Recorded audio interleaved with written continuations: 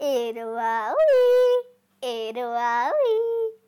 India is culturally diverse country and the handicrafts of each state bring out an interesting array of artifacts. Come enjoy a visual walk through the 32nd Surajkund Crafts Mela, a celebration of our art and culture.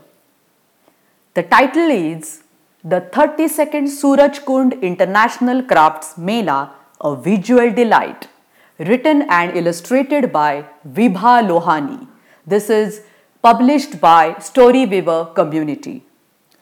Hi everyone, it is that time of the year. It is February and so many events, lit fests, theatre acts and celebrations are organized across the country. Mughal Garden is open for public and in one corner of NCR, the sultry town of Faridabad is the center of attraction for all of us. The 32nd Surajkund Craft Mela is being held at Surajkund in Faridabad. The Mela or fair is an annual event held every year in the month of February. It celebrates the cultural variety we enjoy as Indians. So when mother said we will visit Surajkund this weekend, there were no lazy Sunday excuses. Much to mother's surprise, everyone was up and running within no time. Breakfast done, and by 10 am we were all seated in the car. I am your friend Avi, and I will take you for a visual treat to the 32nd Surajkund International Crafts Mela. Artisans from across the country and internationally also display and sell their handicrafts to visitors. This year, the theme state was Uttar Pradesh and partner nation was Kyrgyzstan. Mother had booked the tickets online so we didn't have to stand in long queues. After going through the security check, we entered the fair. Our first stop was the display of earthenware. Suraj Kumar, a potter from Azamgarh, UP, was selling some beautiful clay pots, glasses, and other vessels. He told us that they used mud from the lake bed in their village. Dadi was quick to buy a pot for her special dum biryani. A little ahead was a colorful display of ceramic ware from Khurja, also in UP. I bought a small tea set painted with orange flowers for my little sister. Father was a bit impatient and urged us to hurry ahead as there was lots to see. But even he could not resist stopping at the shop with beautiful vases on display. Is it wood? Asked my cousin Shaurya. No, it is baked clay, said mother. We were amazed to see intricate details on each of the vases. Father booked the vase with Ganpati's face and we decided to collect it on our way out. Opposite to the terracotta stall was a shiny display of idols. This was brass work from Mahua near Aligarh in Uttar Pradesh. The artisan Manmohan Soni was happy to show us his display of idols. While the elders were glued to the brass work and discussing, look what I found! A wooden rocking chair for Dadaji. This chair has been made by an artisan from Sharanpur, UP. I should ask father to buy this, then Didi and I can climb atop his chair and rock sometimes. There is much more to Uttar Pradesh than just pottery. It is famous for Lucknow's chicken curry work, and how can we not mention the beautiful Banarsi saris, cotton textiles from Ghaziabad and surrounding areas like Hapur and Pilkua were on display. Textiles with block prints of traditional Wadli art and Madhubani paintings show us how handicraft is enriched by the diversity of our culture. Uttar Pradesh was the theme state, but handicrafts from other states were also on display, and the variety was just amazing. The beautiful Kashmiri embroidery using woolen yarn mesmerized us all. Mother bought a kurta with a colorful embroidered yoke for Didi. She is elated. Next to Jammu and Kashmir comes the state of Himachal Pradesh, and coincidentally, a colorful array of waistcoats caught father's eye. Ashok Singh Ji, the trader from Himachal, showed Dadi some elegant woolen shawls while father was trying waistcoats for himself. I was lucky to get a Himachali topi for myself, but I was anxious. My turn to buy something special should also come. Guess I have to wait more for my turn. We walked into the stall of some colorful jewellery. Mother said it is Meenakari work from Rajasthan. It originates from Iran and was spread in India through the Mughals. The intricate designs of flowers, leaves, and gods like Krishna Radha made from enamel on metal are undoubtedly fit for royal. The price of some pieces ranges in tens and thousands.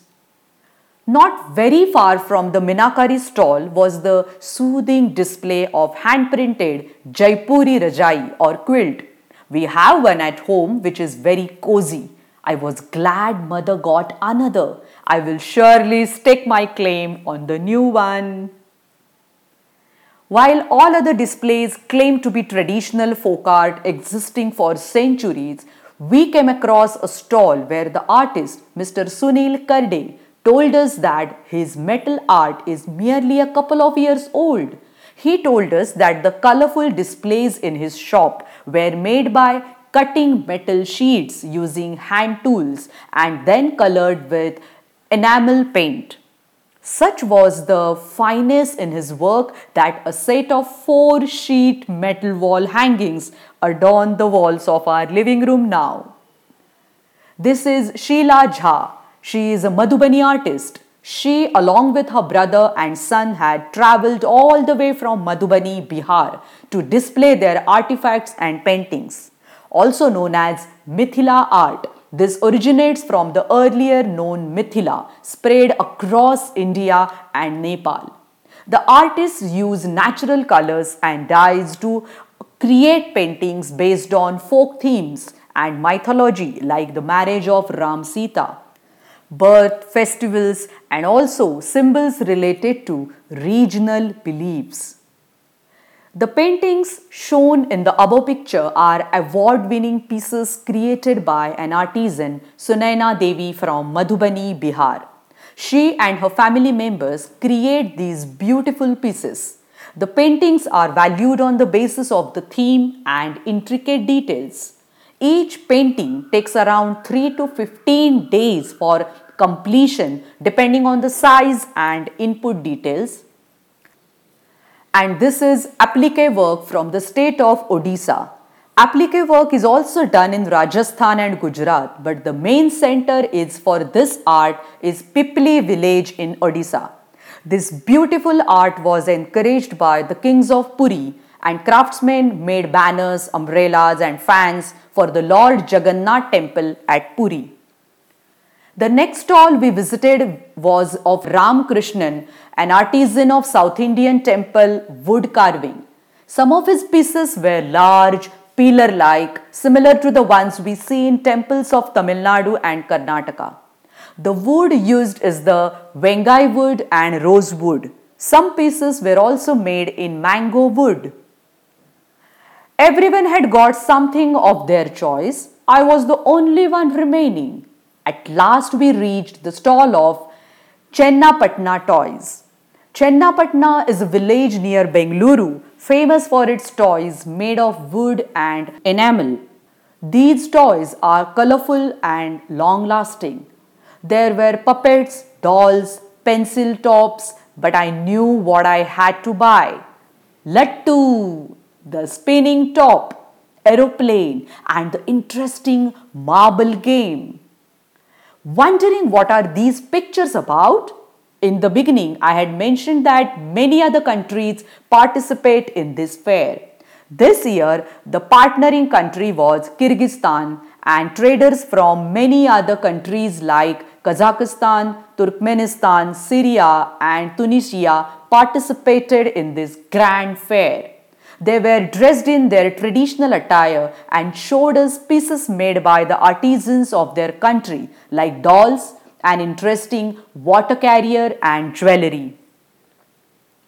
These unique vessels, trays, glasses are all made of olive wood and carved out of single piece of wood.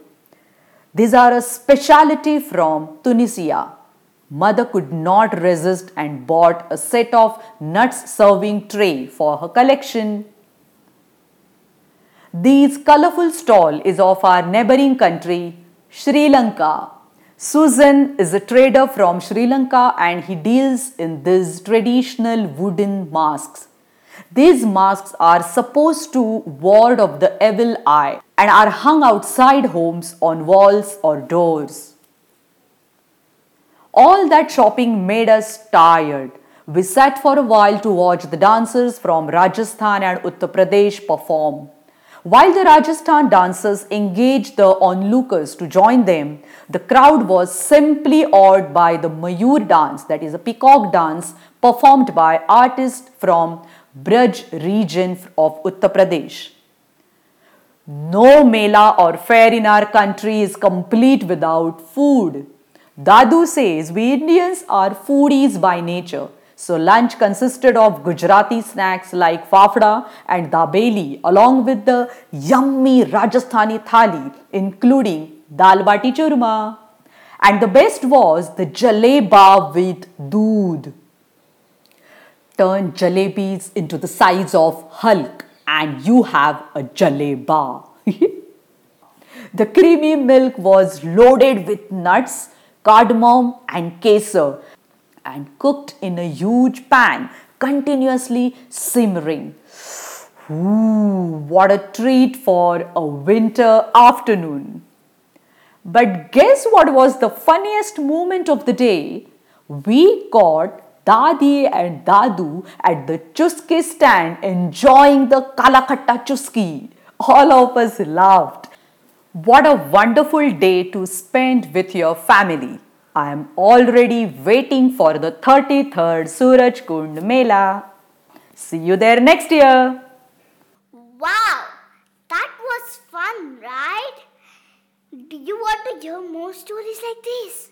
Yes, then log on to www.booksthatspeak.com. Eruawi, eruawi.